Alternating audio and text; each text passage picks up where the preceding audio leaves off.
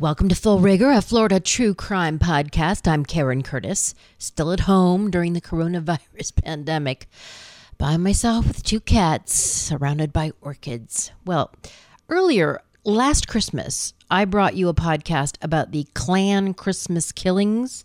In 1951, Harry T. and Harriet Moore were murdered on Christmas Day. It was their silver anniversary when a bomb that was set by the Klan blew up underneath their home. It was right underneath their bedroom in Mims, Florida. Harriet Moore was a classroom teacher. Both were civil rights activists here in Florida.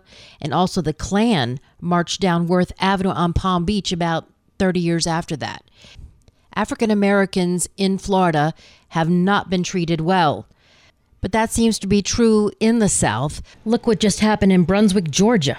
A 25-year-old African-American guy was jogging down the road in a neighborhood, broad daylight, on a Sunday in February, and these two white men, the McMichaels, father and son duo there, Gregory and Travis, spot him and they think he's responsible, that he's the guy that's been burglarizing homes in the area. So they follow him, and then they pull up next to him and cut him off. He stops, and then the son, Travis, jumps out of the back of the truck with a shotgun. Well, push comes to shove, and the shotgun goes off twice, killing the jogger.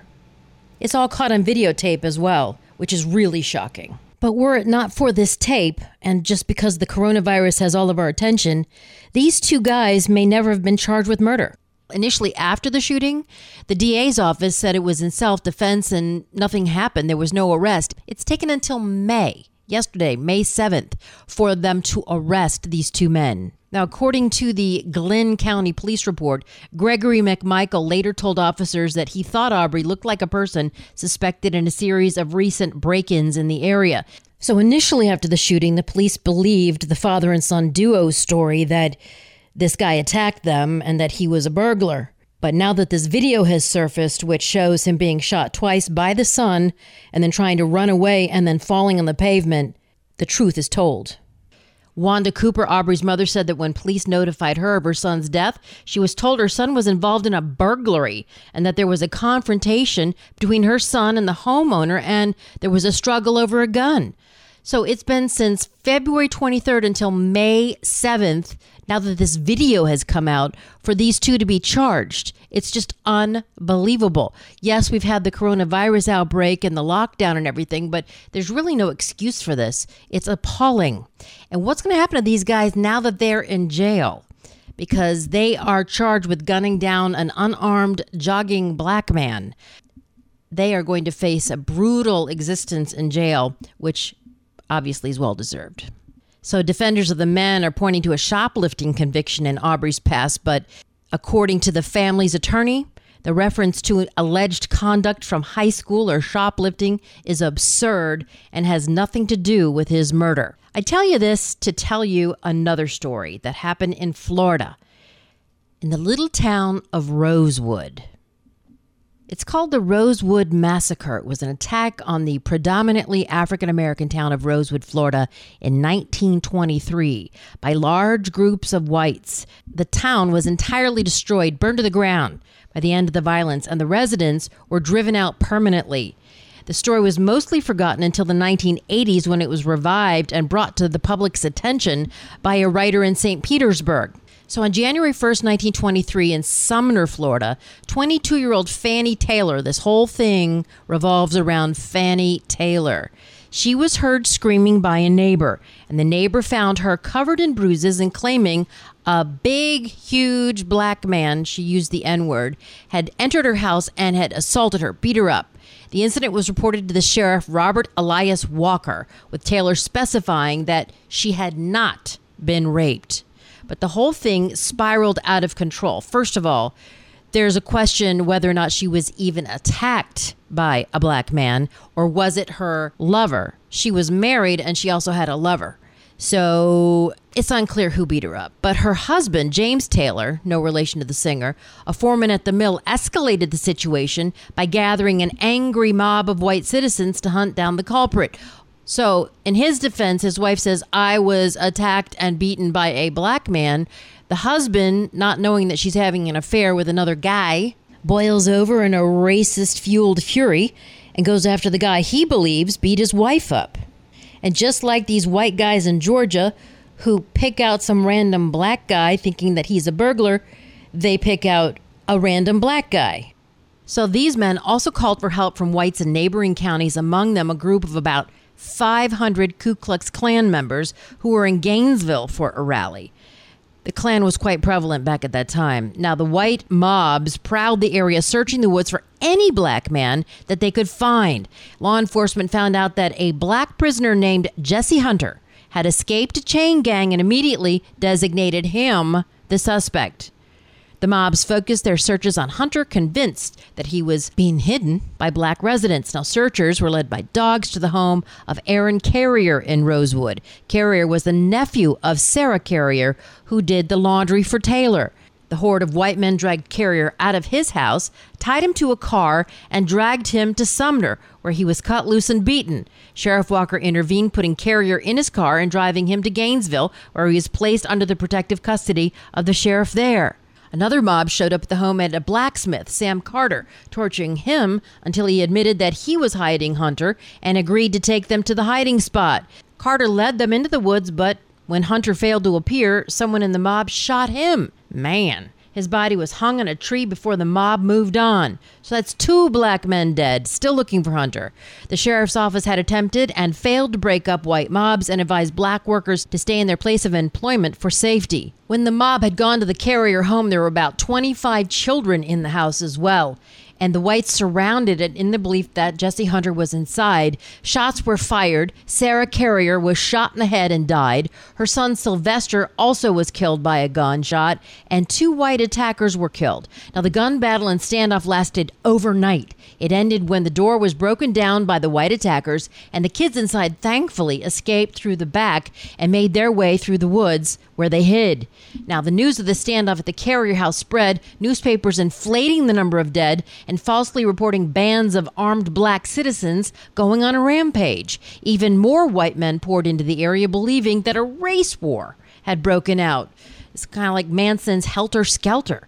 Some of the first targets of this influx were the churches in Rosewood. They were burned to the ground. Houses were attacked, first setting fire to them and then shooting people as they escaped from the burning buildings. It's unbelievable. Lexi Gordon was one of those murdered, taking a gunshot to her face. She hid under her burning house.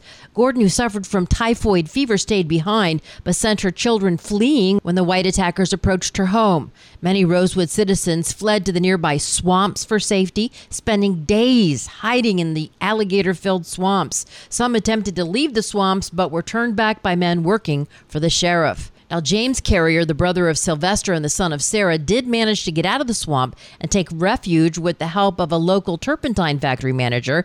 And then the white mob found him anyway and forced him to dig a grave for himself before they shot and killed him. Other members of the black community found help from the white families willing to shelter them. Some of the black women and children escaped thanks to John and William Bryce, 2 wealthy brothers who owned a train. The brothers drove their train to the area and invited escapees, afraid of being attacked by white mobs, but they did not allow black men. Many of those who fled on the train had been hidden in the home of a white general store owner, John Wright, and continued to do so throughout the violence. Sheriff Walker helped terrified residents make their way to Wright, who would then arrange escape with the help of the Bryce brothers. The Florida governor at the time, Kerry Hardy. He offered to send the National Guard to help, but Sheriff Walker declined the help. He believed that he had the situation under control. He reminds me of Jackie Gleason, the Sheriff Buford T. Justice from Smokey and the Bandit. Hilarious. Just as incompetent. I think he coined the phrase, "some bitch." So anyway, the Sheriff Walker, he declined the help. He said, "Nope, I don't need any help, some bitch. I got this under control." But the mobs began to disperse, and after several days, they returned to finish off the town. They burned it to the ground, what little remained of it. And except for the home of John Wright, a special grand jury and a special prosecutor were appointed by the governor to investigate the violence. The jury heard the testimonies of nearly 30 witnesses. The only ones that were left were white. And over several days, they claimed to not find enough evidence for prosecution. Surviving citizens of Rosewood did not return, fearful that the horrific bloodshed would happen again. So this story of Rosewood faded away quickly. Most newspapers stopped reporting on it. It went from Fanny saying that she was attacked and beaten by a black man to it morphing into that she was raped. And it just kept getting bigger and bigger until the whole town was burned down. Well, in 1982, when Gary Moore, a journalist for the St. Petersburg Times, resurrected the story through a series of articles, it gained national attention. The living survivors of the massacre at that point were in their 80s and 90s and came forward, led by the Rosewood descendant Arnett Doctor, and demanded restitution from Florida. The action led to the passing of a bill awarding them $2 million and created an educational fund for descendants. Thank God. The bill also called for an investigation into the matter to clarify the events which Moore took part in. Further awareness was created through John Singleton's 1997 film, Rosewood, which dramatized the events. And one of the most frustrating aspects surrounding the Rosewood Massacre is the lack of historical consensus regarding Fannie Taylor. The way the story is portrayed in the movie actually puts all the blame and the onus on Fannie Taylor, that a white woman persuaded a white mob to kill her black attacker, which she lied about, allegedly. But surely she should have known if she was going to point the finger at a black man, what would happen.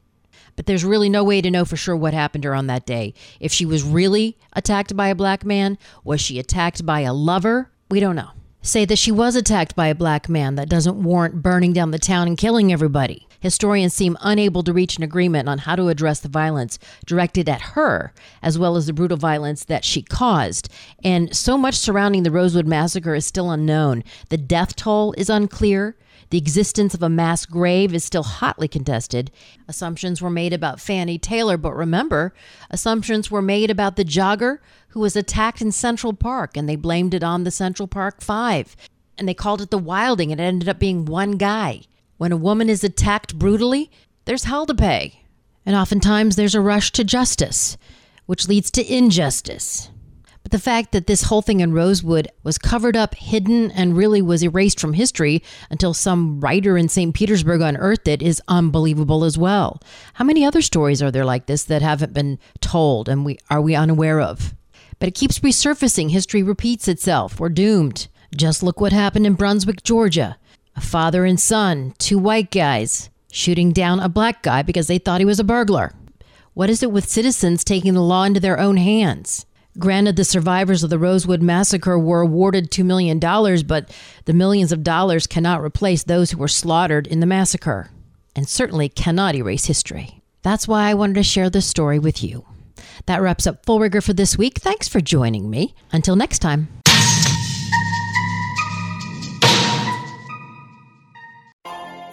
Peloton, let's go! This holiday, with the right music and the right motivation from world-class instructors, we're gonna pick it up a notch. It's the holiday season. You might just surprise yourself with what you're capable of. Work out to thousands of live and on-demand classes, from running to cycling to yoga. Try Peloton risk-free with a 30-day home trial. New members only, not available in remote locations. See additional terms at onepeloton.com/home-trial. Peloton, motivation that moves you.